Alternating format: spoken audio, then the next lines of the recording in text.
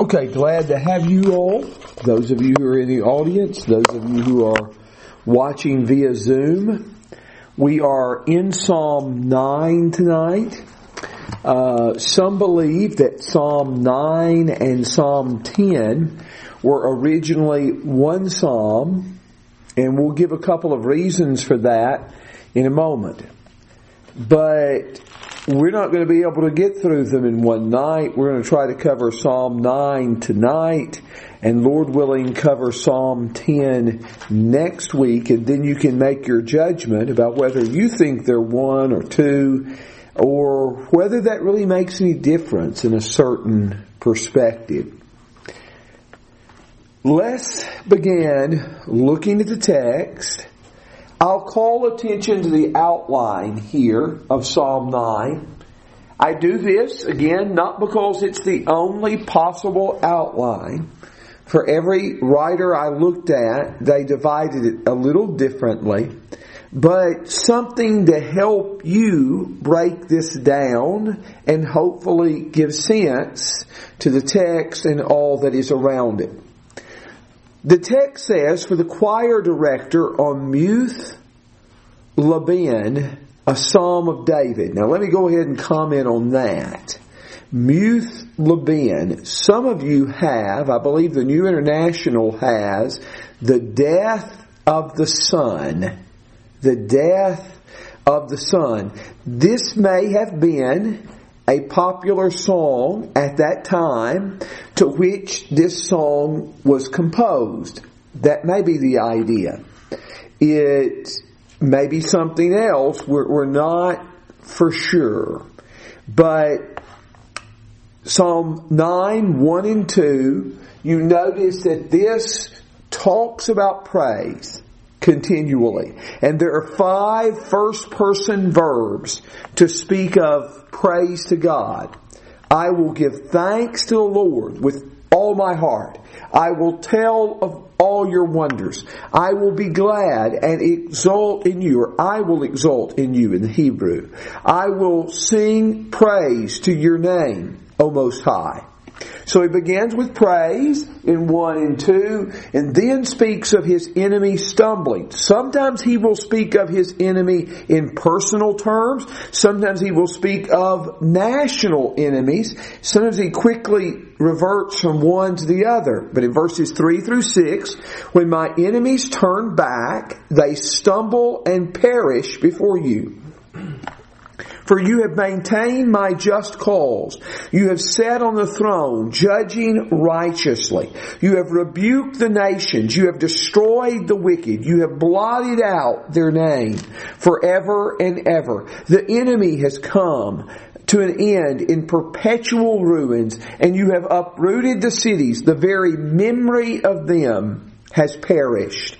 In verses 7 through 10, the Lord established His throne for justice, is what we called it. But the Lord abides forever. He has established His throne for judgment. He will judge the world in righteousness. He will execute justice, judgment for the peoples with equity. The Lord also will be a stronghold for the oppressed, a stronghold in times of trouble. And those who know your name will put their trust in you. For you, O Lord, have not forsaken those who seek you. Then a call to give praise in verses 11 and 12. Sing praise to the Lord who dwells in Zion. Declare among the peoples His deeds. For He who requires blood remembers them. He does not forget the cry of the afflicted. Verses 13 through 16, be gracious to me, O Lord, see my affliction from those who hate me. Lift up, you who lift me up from the gates of death, that I may tell of all your praises, that in the gates of the daughters of Zion I may rejoice in your salvation. The Lord has sunk down in the pit which they have made, in the net which they have hid. Their own feet has been caught. The Lord has made Himself known. He has executed judgment. In the work of His own hands, the wicked is snared. Haggion Selah. Now, those verses distinguish His fate for the fate of the nations. You're going to see that same kind of thing in 18 and 19. 17 and 18. And some group them all together. In verse 17, the wicked will return to Sheol, even all the nations who forget God. For the needy will not always be forgotten, nor will the hope of the afflicted perish. And then he begs that God not let man prevail. Arise, O Lord, do not let man prevail. Let the nations be judged before you. Put them in fear, O Lord. Let the nations know that they are but men. Now let me ask you if there's anything about the text, the emphasis of the psalm, that you want to call attention to right offhand. Anything that really stood out to you about the psalm. You may not want to express it now, but if you do, feel free to. God's righteousness and justice. Okay, the righteousness and justice of God. And it's tied to God being a judge, isn't it? God being a judge. And I want to tell you a word that's never used here, but is a key idea. And that is the Lord is King. It talks about Him sitting on the throne, but it doesn't use the word king specifically. But that is the assumption, and we'll tell you more why in a moment. And John, you raised your hand as well. Well, I was going to make a mention about the enthronement reference. It doesn't call him king, but it leads you right there. Yes, that's right. And kings were, I'll go ahead and say what I was going to say, kings were the highest judges in the land. That's why Nathan comes to David with that parable in 2 Samuel 12 about the man with the one little ewe lamb. That's why the two women come to Solomon in 1 Kings 3 asking him to divide the baby. Because the king was the highest judge in the land. And so the ideas of God as king and God as judge are closely associated in Israel and in the ancient Near East. I was also going to say there's a repeated reference to a class of people with different terms. I'm reading from the NIV tonight, but I see the afflicted, the oppressed, and the needy. The afflicted, the oppressed, the needy, there may be some more terms used for that, and they are contrasted with the wicked, who are mentioned quite frequently. And the wicked are closely associated with the nations. Did you see that? Did you notice that? Like in verse 17, the wicked will return to Sheol, even all the nations who forgot God. Okay, before we get into the body of the psalm, let me mention a couple of reasons that people give for saying these may have been one psalm. One of the reasons is because ancient versions like the Septuagint and the Vulgate made Psalm 9 and Psalm 10 one psalm. Now, I mentioned to you before that there is some difficulty in numbering the Psalms because sometimes, like the Hebrew text of Psalm 9 has 21 verses because that title is considered verse 1. And so sometimes if you're reading in a commentary and it says Psalm 9:21, and you think Psalm 9's only got 20 verses, what happened? That's the explanation. But I will also tell you this, that sometimes because of this, because the Septuagint combined Psalms 9 and 10, their numbering is off from the Hebrew text till we get to Psalm 148. Psalm 147, I believe they divide into two parts, into two Psalms, and so finally that numbering comes back together. So what I'm saying is when you're reading a commentary and they make reference to this and that, the numbers at Psalms do not match up. I'm just trying to give you some explanation as to why. But another thing that leads some people to say that they ought to have been one is because Psalm 10 doesn't have a title. And in Book 1, that is very, very rare. I think the next Psalm that doesn't have a title is Psalm 33. And also, when you put Psalm 9 and Psalm 10 together, they form an acrostic. And it's an imperfect acrostic, but an acrostic nonetheless. Now, this is the first acrostic psalm that we have encountered, so let me explain what I'm talking about. Do you all ever remember, maybe Boyd you preached some, but acrostic sermons? I can remember we had a preacher when I was very young who would occasionally preach an acrostic sermon. And he might take the word Christ. And then he takes every letter of the word Christ and makes a point of it. And what the Hebrew does is verse 1 begins with the first letter of the Hebrew alphabet. Verse 3 begins with the second letter of the Hebrew alphabet. And so this is an imperfect acrostic here, but verse 5 begins with the third letter of the Hebrew alphabet. Now, a few of the letters are missing, but Psalm 10 and Psalm 9 and Psalm 10 form an acrostic. But I don't want to get lost in that, and I'm not so sure, especially if we're studying these back to back anyway, that makes a lot of difference. Because we're going to try to see connections between them anyway, and we're going to call attention to some of those tonight. But I just want you to be familiar with a little bit of that in case you encounter it. But the psalm begins with praise to God. It begins with praise to God, and maybe this tells us that everything should be seen through that lens of praise.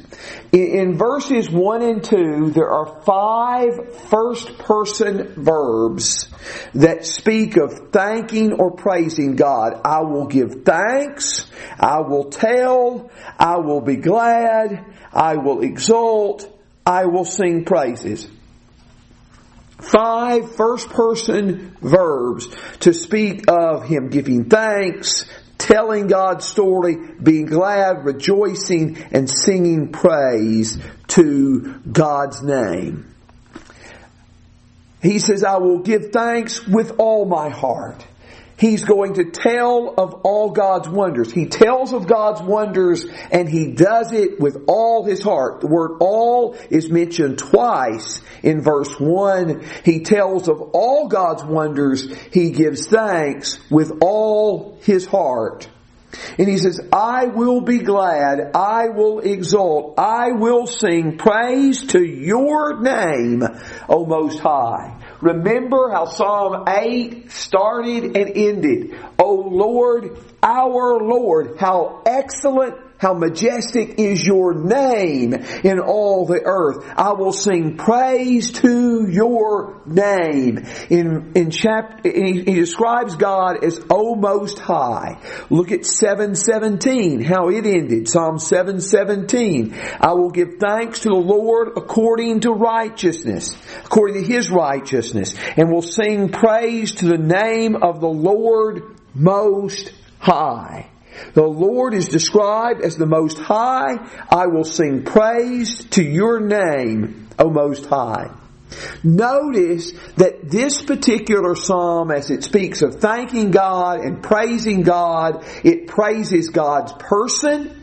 In verse 2, I'm glad, I exalt in you, I sing praise to your name. They exalt in the person of God. And in verse 1, they tell of the works of God. So the works of God, the person of God, are a cause of rejoicing. In verses 3 through 6, we see reference to His enemies. And the enemies are mentioned here in verse 3. My enemy turns back, they stumble and perish before you. In verse 6, the enemy has come to an end in perpetual ruins.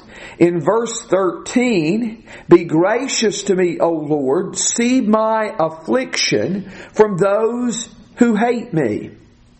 So he mentions his enemies and those who hate him in verse 3, in verse 6, and in verse 13. So he mentions them.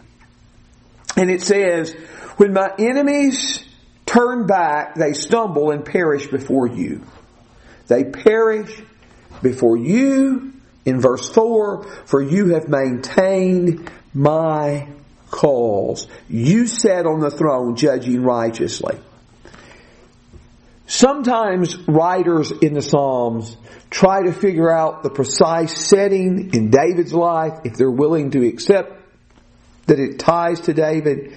They'll look for a precise setting in David's life. They'll look for a precise setting in the history of Israel. And often those things are hard to find. And because those things are hard to find, it is very difficult to define who these enemies are, particularly when they're described so generically in this passage.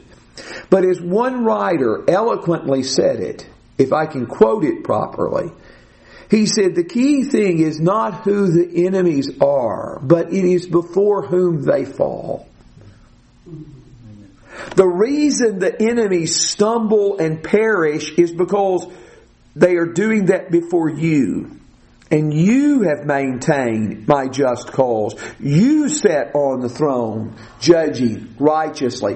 It is because of God and who He is, because He is the holy judge, because He is the just judge, that He is confident that He will get a fair hearing and that God will vindicate His case.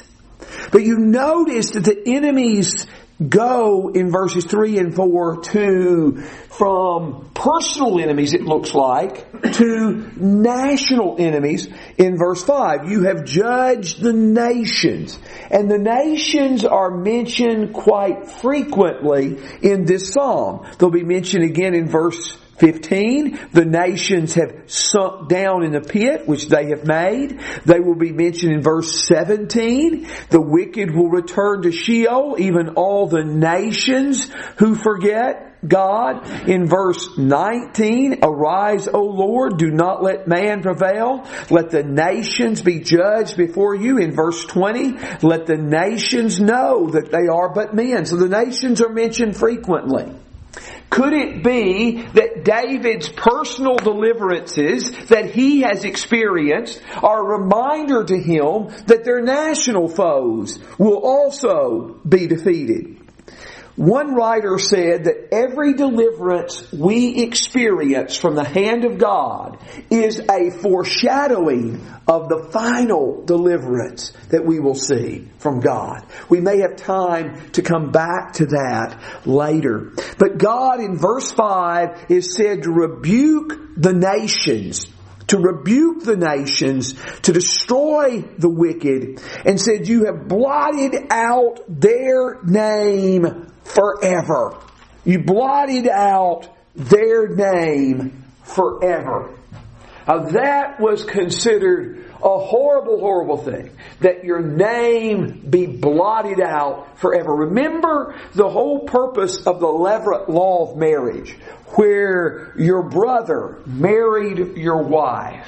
Your brother married your wife. If you didn't leave behind any children, he had a child by her, and the child was yours legally, child of the late brother. But the whole purpose of that in Deuteronomy 25 verses 5 and 6 is to keep one's name from being blotted out in Israel. But let me show you something about that passage. If you'll look over to Deuteronomy 25, well, the text tells us that the purpose of this law was that the name of the brother may not be blotted out.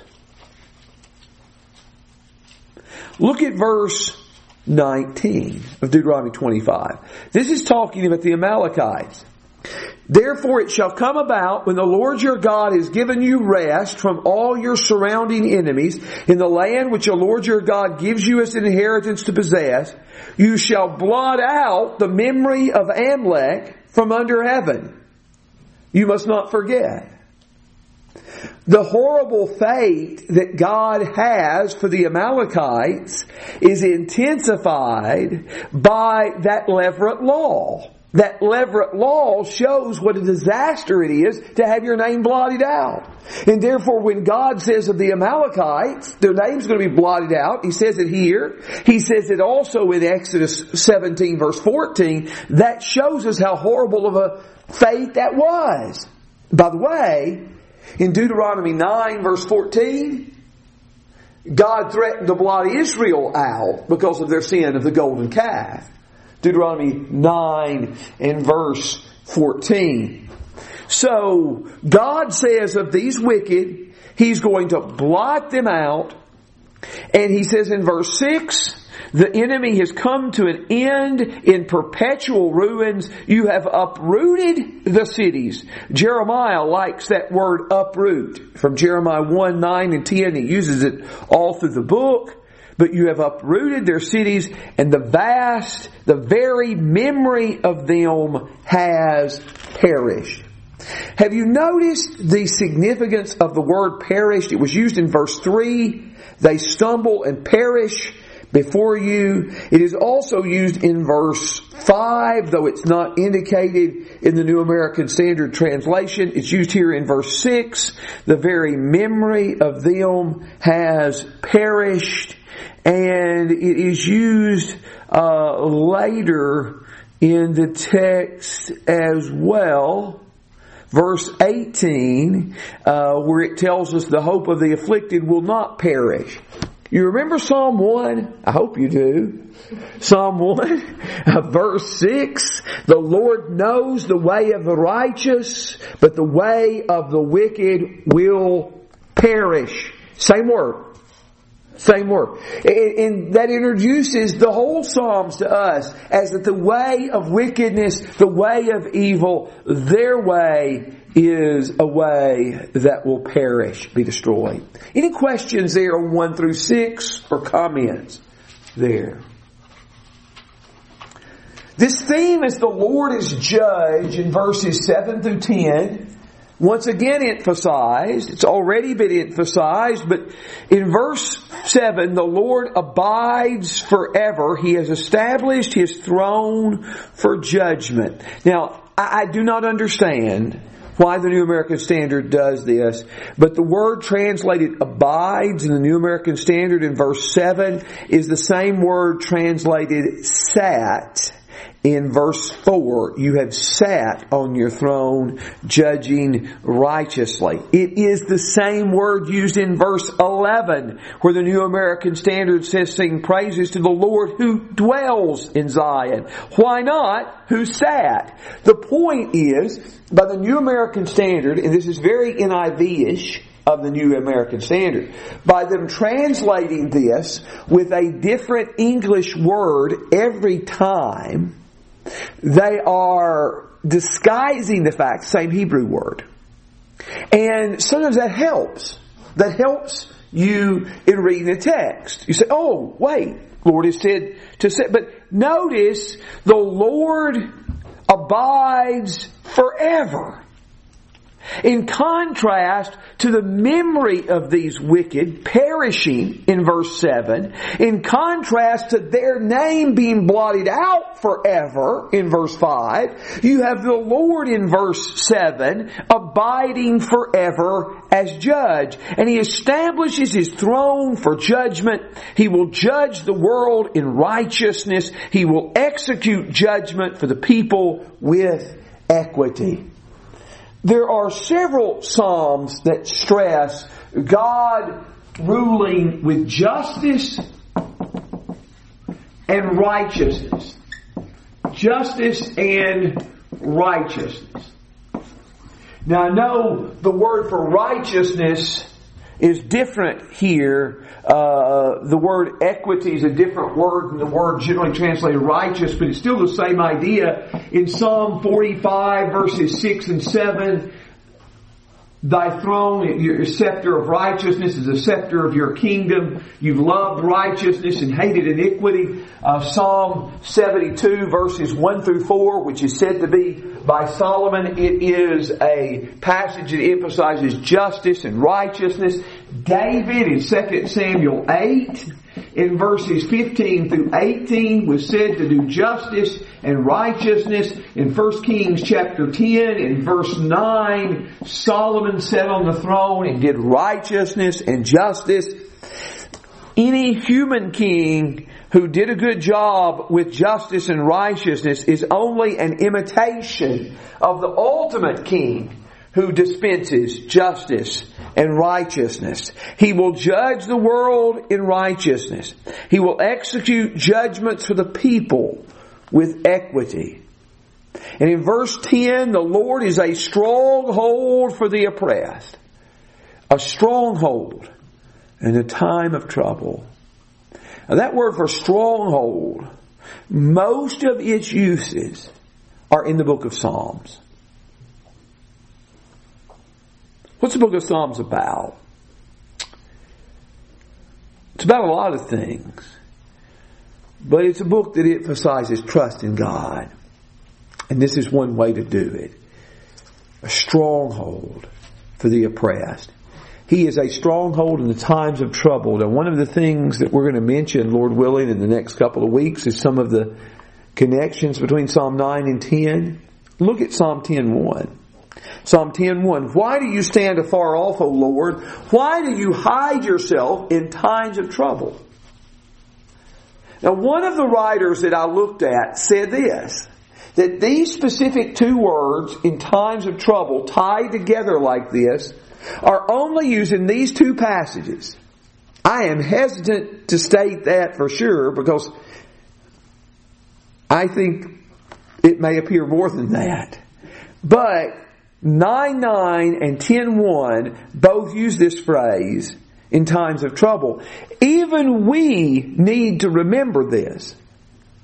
Yes, even we who are faithful in our attendance at services, even we who continually seek to praise and worship Him, because it is easy for us to believe in time of trouble that God is hiding Himself, as 10:1 says. Why do you hide yourself in time of trouble? But 9:9 reminds us that God is a stronghold. God is a refuge. God is a fortress for the oppressed. He is a stronghold in times of trouble. And those who know your name will put their trust in you. For you, O Lord, have not forsaken those who seek you. Now, there are all kinds of little word plays that are or vocabulary ties throughout this psalm. For example, here in verse 10, a reference to those who know your name. In verse 2, of course, I will sing praise to your name. But knowing God's name in verse 10 and praising God's name in verse 2 is contrasted with the wicked whose name in verse 5 is blotted out. Okay?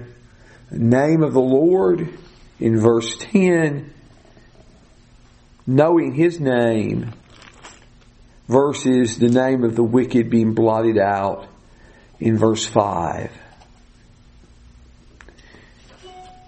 You who know, those who know your name will put their trust in you. For you, O Lord, have not forsaken those who seek you. Remember when Joshua was told, I will not leave you nor forsake you. Same word for forsaken used here. The Lord does not forsake those who seek Him. In verse 11, sing praises to the Lord who dwells in Zion, who sits in Zion. Sing praise to the Lord. Zion is His dwelling place.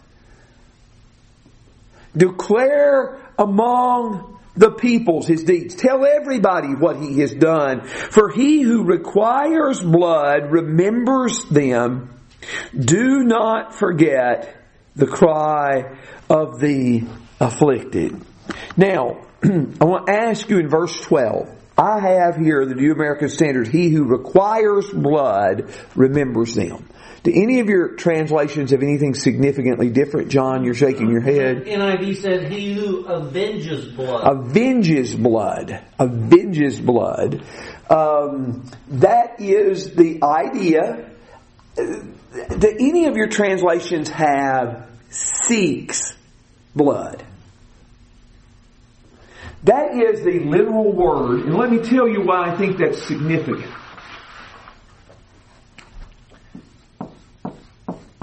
That word seek, and there are a couple of different words for seek in Hebrew, but this particular word for seek in 9:10 refers to those who seek Him, who seek God. Holman Christian uses that. Okay, Holman Christian uses that. Okay. But here it talks about God in 9:12 seeking blood. Now, I do understand why translators wrestle with that. Because what does that mean? He seeks blood. But I do think the meaning is there in the NIV. He avenges blood. Or here in the New American Standard, He requires blood. The idea is that God holds people accountable for shedding blood. Like, whoever sheds man's blood, by man shall his blood be shed. And God says, if the watchman does not warn the people, I myself will require it of him. The point is, God holds people accountable for shedding innocent blood. He who seeks blood remembers this. Now, also, this ties with chapter 10, verse 13. In chapter 10:13, why has the wicked spurned God? He said to himself, He does not require it.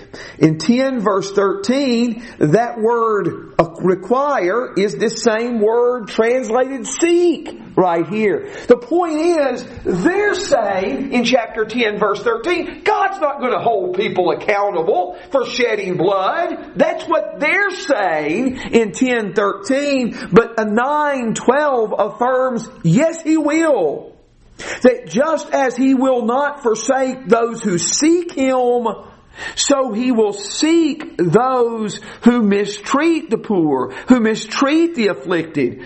And really the two parts of verse 12 go together. For He who requires blood remembers them. He does not forget the cry of the afflicted. What was Cain told? The voice of your brother's blood is crying to the ground. And that's the way it is here. The voice of the blood of the afflicted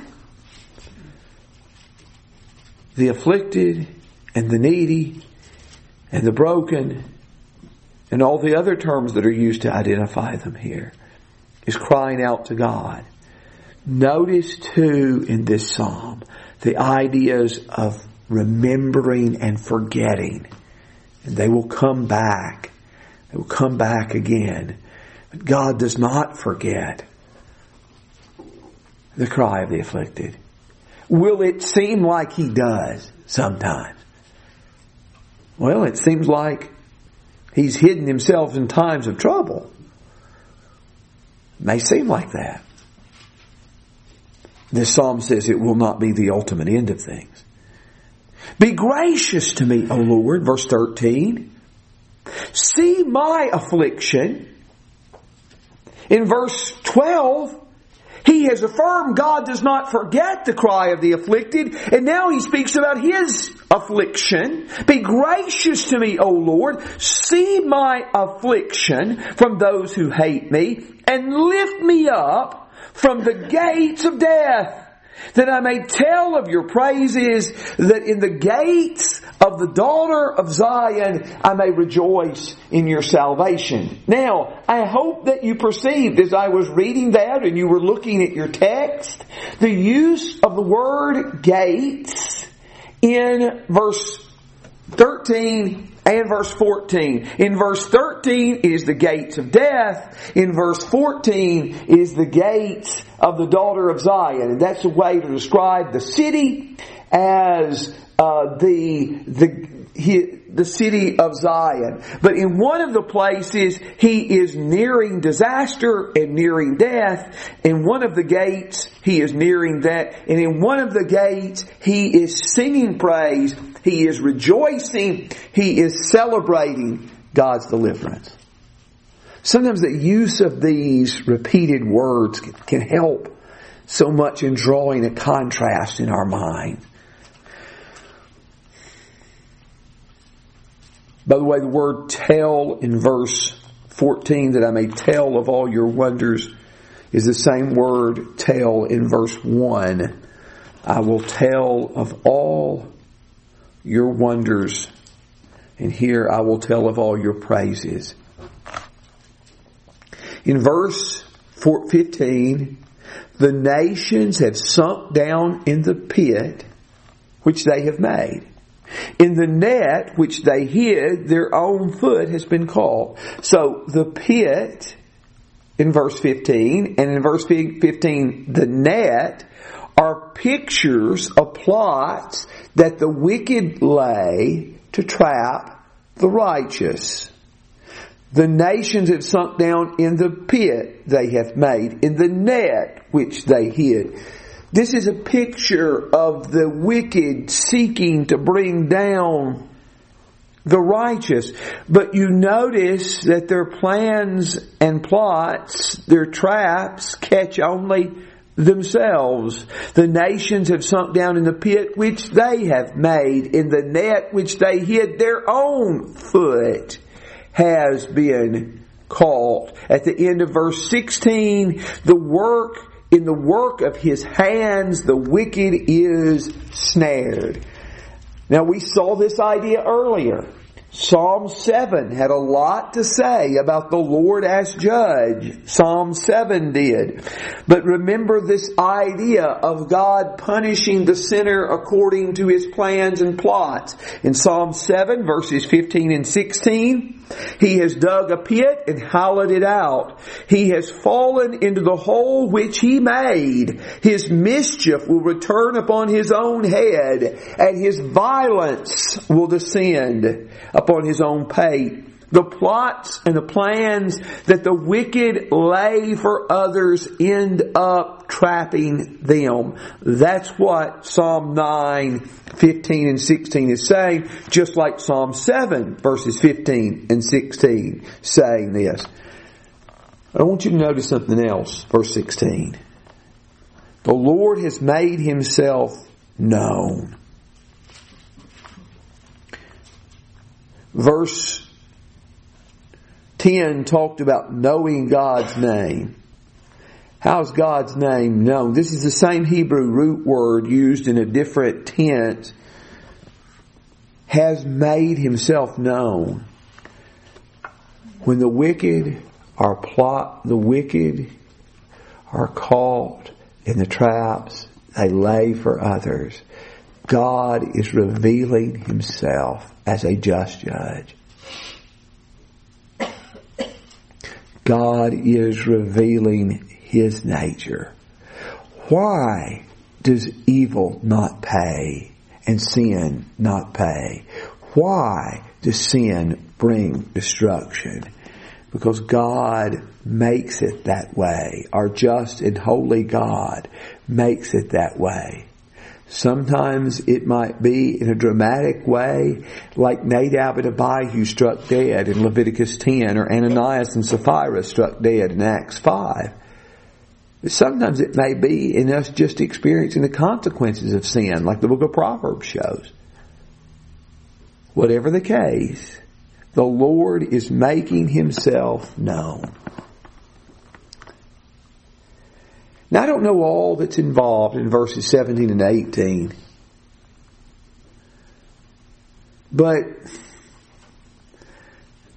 And I don't know all that's meant by Sheol here. I mean, Sheol refers to the realm of the dead. Generally, not so much the idea of judgment, but just the idea of this is where the dead are. But maybe it is some kind of a judgment here on the wicked in this verse. The wicked will return to Sheol, even all the nations who forgot God. That's the end of the wicked. And again, the wicked and the nations in verse 17 are used in parallelism. But for those who forget God, they will go to Sheol. But in contrast to the nations forgetting their Maker, forgetting their God, in verse 18, the needy will not always be forgotten. The nations may forget God. The needy will not be forgotten by God, nor will their hope perish forever. While the name and the very memory of the wicked man perishes in verses 5 and 6, the hope of the afflicted does not perish in verse 18. Nor will the hope of the afflicted perish forever. The needy will not be forgotten. In verse 12, it was the cry of the afflicted that was not forgotten. Same idea. The needy will not be forgotten. In verse 19, arise, O Lord, do not let man prevail. Let the nations be judged before you. Put them in fear, O Lord. Let the nations know they are but men. Arise, O Lord.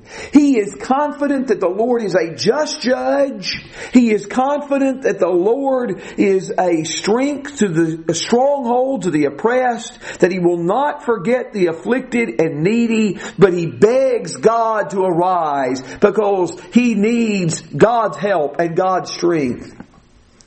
And we do every day in our world. And every day in our world, I guess I am amazed at how many times we're able to live such normal lives considering we live in a world of such chaos and foolishness. But he's begging God in the midst of this world, O Lord, arise, do not let man prevail. Do you remember when Asa prayed in 2 Chronicles 14:11 and Zerah the Ethiopian was coming against him with that hard, huge enemy that outnumbered him almost 2-1, and he says, let not man prevail before you. 2 Chronicles 14:11. Here, the same thing. Do not let man prevail. Let the nations be judged. There's our theme of the Lord is judge. Put them in fear that the nations may know that they are but men. Now I want you to look over to 10:18. Look at 10:18. 10:18 ends Psalm 10. It says to vindicate the orphan and the oppressed, that man who is of the earth may cause terror no more. Those men are causing terror in 10:18. In 9:20, God says, put them in fear, O Lord. For these people who try to terrify others, put them in fear, O Lord. Put them in fear. Let them know that they are but man. Now, you notice how I've been able to keep this outline up all night? It's pretty impressive, I think. But anyway,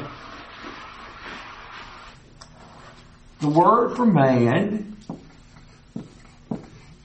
there's several words in Hebrew for man. The same word is used in 9:19, 9:20, and 10:18. But I don't tell you where else it's used. Look back to Psalm 8. What is man? That you take thought of him. In that first phrase from Psalm 8, verse 4, what is man that you take thought of him? Uses this Hebrew word for man. Now the second part of the phrase uses another Hebrew word for man, or the son of man, that you visit him. But this verse uses the word for man. Now let me see if I can get what Gerald Wilson wrote here, because he stated it a lot better than I can. In Psalm 8, frail and powerless, mortal man is unexpectedly endowed with glory and honor by being placed as God's regent over the earth. Here in Psalm 9, the same frail man has perverted his divinely appointed role by dominating and oppressing weak and needy fellow humans. You see the contrast really strongly between these last two verses, because it's here that you see that man is terrifying and oppressing his fellow creatures. What is man that you, who are we that we are so, that you should pay so much attention to us? But yet in 10:18, these men are oppressing and mistreating others. 9, 19, and 20 calls God to judge them. And we can kind of put the pieces together without 10:18. But with 10:18, I think it makes it even clearer. The reason these nations have terror struck in their heart is because they seek to do that to others. By the way, let me make a quick point that I thought was interesting. If I knew this, I've forgotten it. Another reason some people think Psalm 9 and 10 are one psalm, because Selah nowhere else ends a psalm. Isn't that interesting? I mean, it's used at some point, but not at the very end. That's kind of like, what's the point? Yeah. That's the end of the song. Yeah, that's right. But and no other song does that? That's what I was reading. Now, if we say that, if we find a case of that, I'm going to write all these authors. I'm going to say, listen, you're teaching falsehood, teaching error, and you need to repent. But they stated, I did not look at all 71 times Selah was used. If they said it never ends. And I read that in more than one source. Okay. Now, we've already talked about a couple of things that jump out to us. I think an idea, and at this time I'm going to try to erase this, talk about what is this teaching us? What does the Psalm teach us? How does this provide good background for the New Testament? And I'm sure in doing this, there are going to be some good points that could be made that I'm not going to make. I'm not claiming that this is all there is, but we've already seen this idea of the Lord being king. And while that word is not used, He does speak of sitting on His throne in verse 7, verse 4, and verse 7. But that is kind of only in passing. because as king, He is judge. He vindicates the innocent. He punishes those who are wicked. And God and His judgment is particularly highlighted in 9:4. In 9, 7, and 8, you notice that verse 7 talks about His throne established for judgment. And then in verse 8, He will judge the world in righteousness. You also see a reference in verse 19. Arise, O Lord, do not let man prevail. Let the nations be judged before you. And one of the ways the Lord makes Himself known, now verses 15 and 16 do not use the word judge, but it tells us that the Lord makes Himself known by bringing judgment upon the wicked. He makes Himself known. So obviously God is acting as judge by bringing the consequences of the wrongdoer back upon his own head. And there are many other statements in the Psalms about judgment upon the wicked. They stumbled and failed, 9:3 tells us. In 9:5, their name is blotted out. In verse 6, the memory of them perishes from the earth. In verse 15 and 16 that we've already seen, the plans and plots they lay for others come back on them. They are assigned to Sheol. They are returned to Sheol in verse 17. And they are brought to recognize how frail, how weak, how powerless, how dependent they are. Show them that they are men. By the way, I didn't mention there's a passage in Ezekiel 28, verse 2 and 9, where judgment is being pronounced on the king of Tyre. And the king of Tyre says, I am a god. But he says, when it comes time for your persecutors to kill you, are you going to say you're a god then? He can bring people to a recognition of how weak they are. A judge judges those who are wicked, and a judge vindicates the righteous. Now again, Psalm 7 dealt with some of these same themes of God as judge. But the Lord vindicates the righteous. He is a stronghold for the oppressed in 9:9. In 9:10, those who have He does not forsake those who seek Him.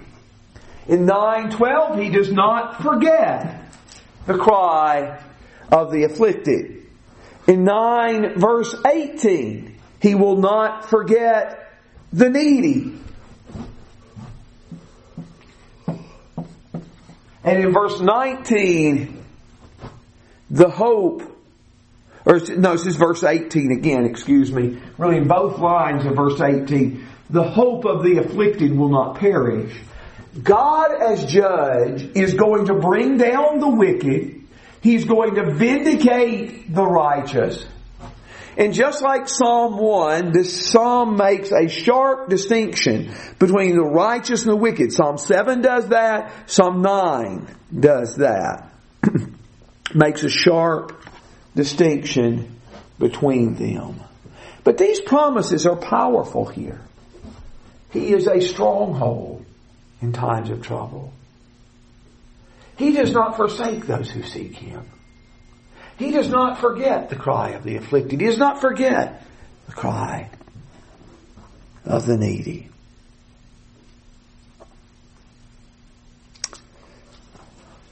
Let's say a little bit about Jesus in Psalm 9. Jesus in Psalm 9.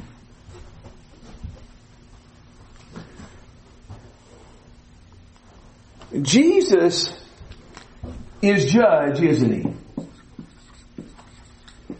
The Father judges no one, John 5:21 through 23 says, but He has committed all judgment to the Son.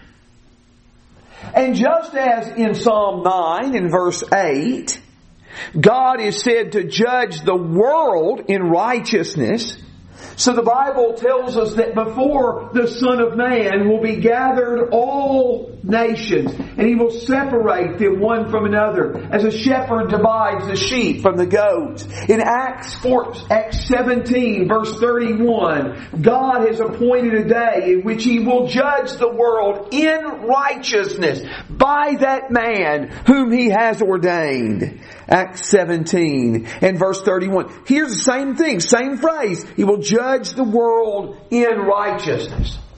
Not saying it's same phrase in Greek. I did not compare that, but same phrase in English. Jesus is the judge who will bring down those who are wicked, who will vindicate those who are righteous. He is our judge. He is our refuge. Remember, this is kind of building on Psalm 9 verse 9 in particular. God is our refuge. God is our strength.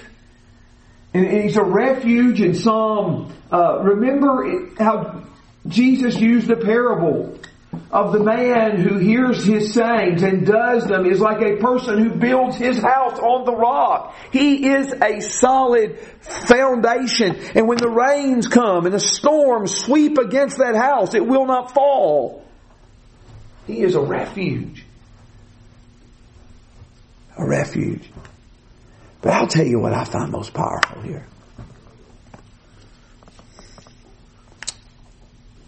And looking at Jesus. In verse 13, be gracious to me, O Lord. See my affliction from those who hate me. Lift me up from the gates of death. Now that term gates of death, gates of death. Now let me look at see if it's gates of in verse 14.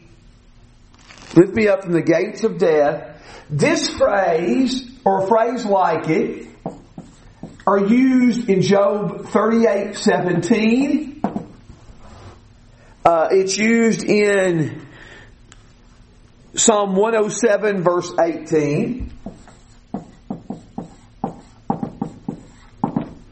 And Isaiah 38 in Hezekiah's prayer, I believe verse 18.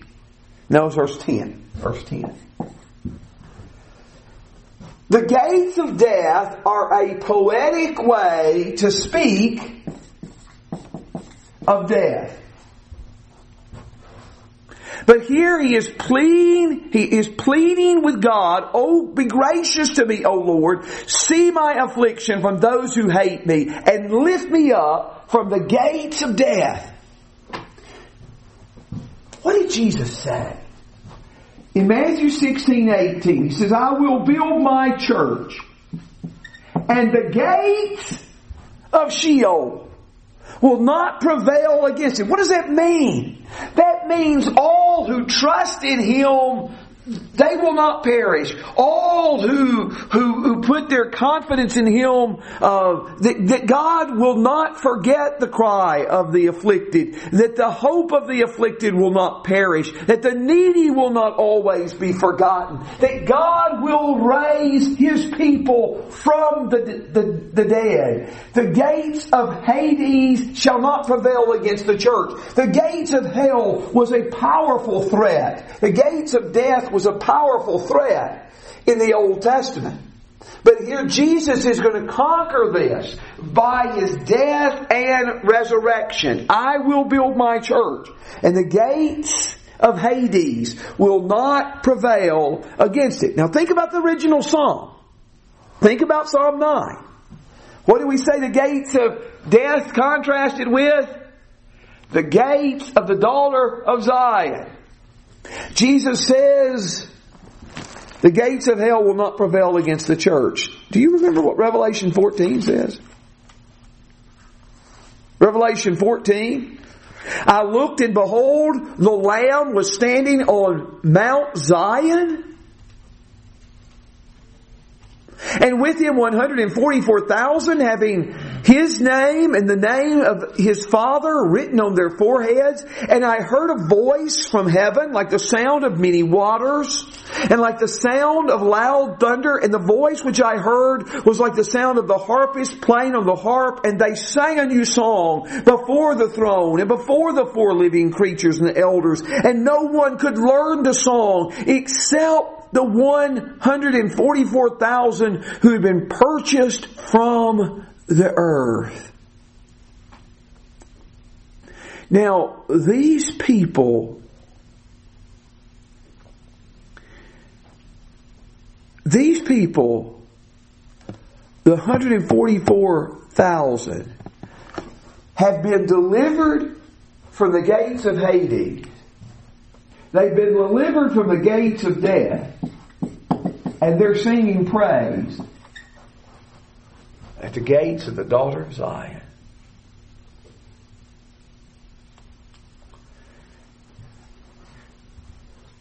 One of the writers said something on Psalm 8 last week. Psalm 8 has implications so big that they can only be answered by the death, the resurrection, and second coming of our Lord.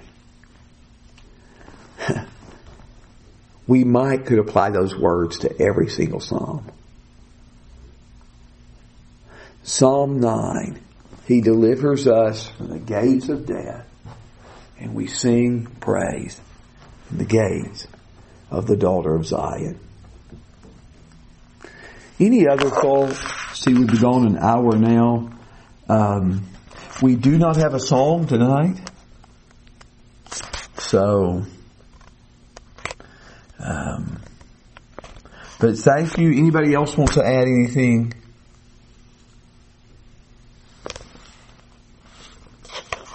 Okay, as we close,